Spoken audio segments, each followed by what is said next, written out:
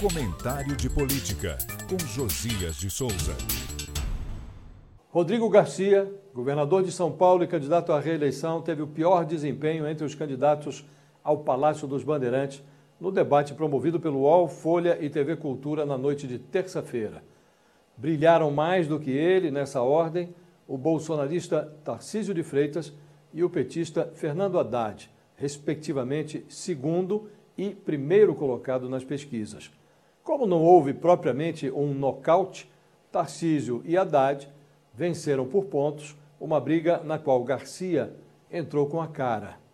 Encerrada a transmissão do debate, um aliado levado por Tarcísio à plateia, o deputado estadual Douglas Garcia, embaçou o brilho do candidato bolsonarista ao agredir a jornalista Vera Magalhães, a exemplo do que fizera o próprio Bolsonaro dias atrás, num debate entre candidatos à presidência da República.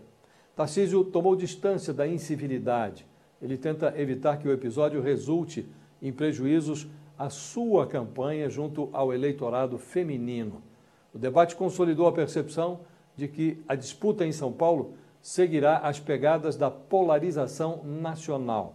Enquanto Garcia foge da associação com João Dória, de quem foi vice, mas não se livra de carregar o piano da gestão tucana, Tarcísio se apresenta ao eleitorado como um bolsonarista sem cloroquina e Haddad como um lulista sem as correntes de ferro da corrupção petista. Ambos parecem desejar um embate direto no segundo turno. Confirmando-se a exclusão de Garcia, o PSDB perderá uma hegemonia de 28 anos em São Paulo. Eu falo direto de Brasília para o podcast do Jornal da Gazeta.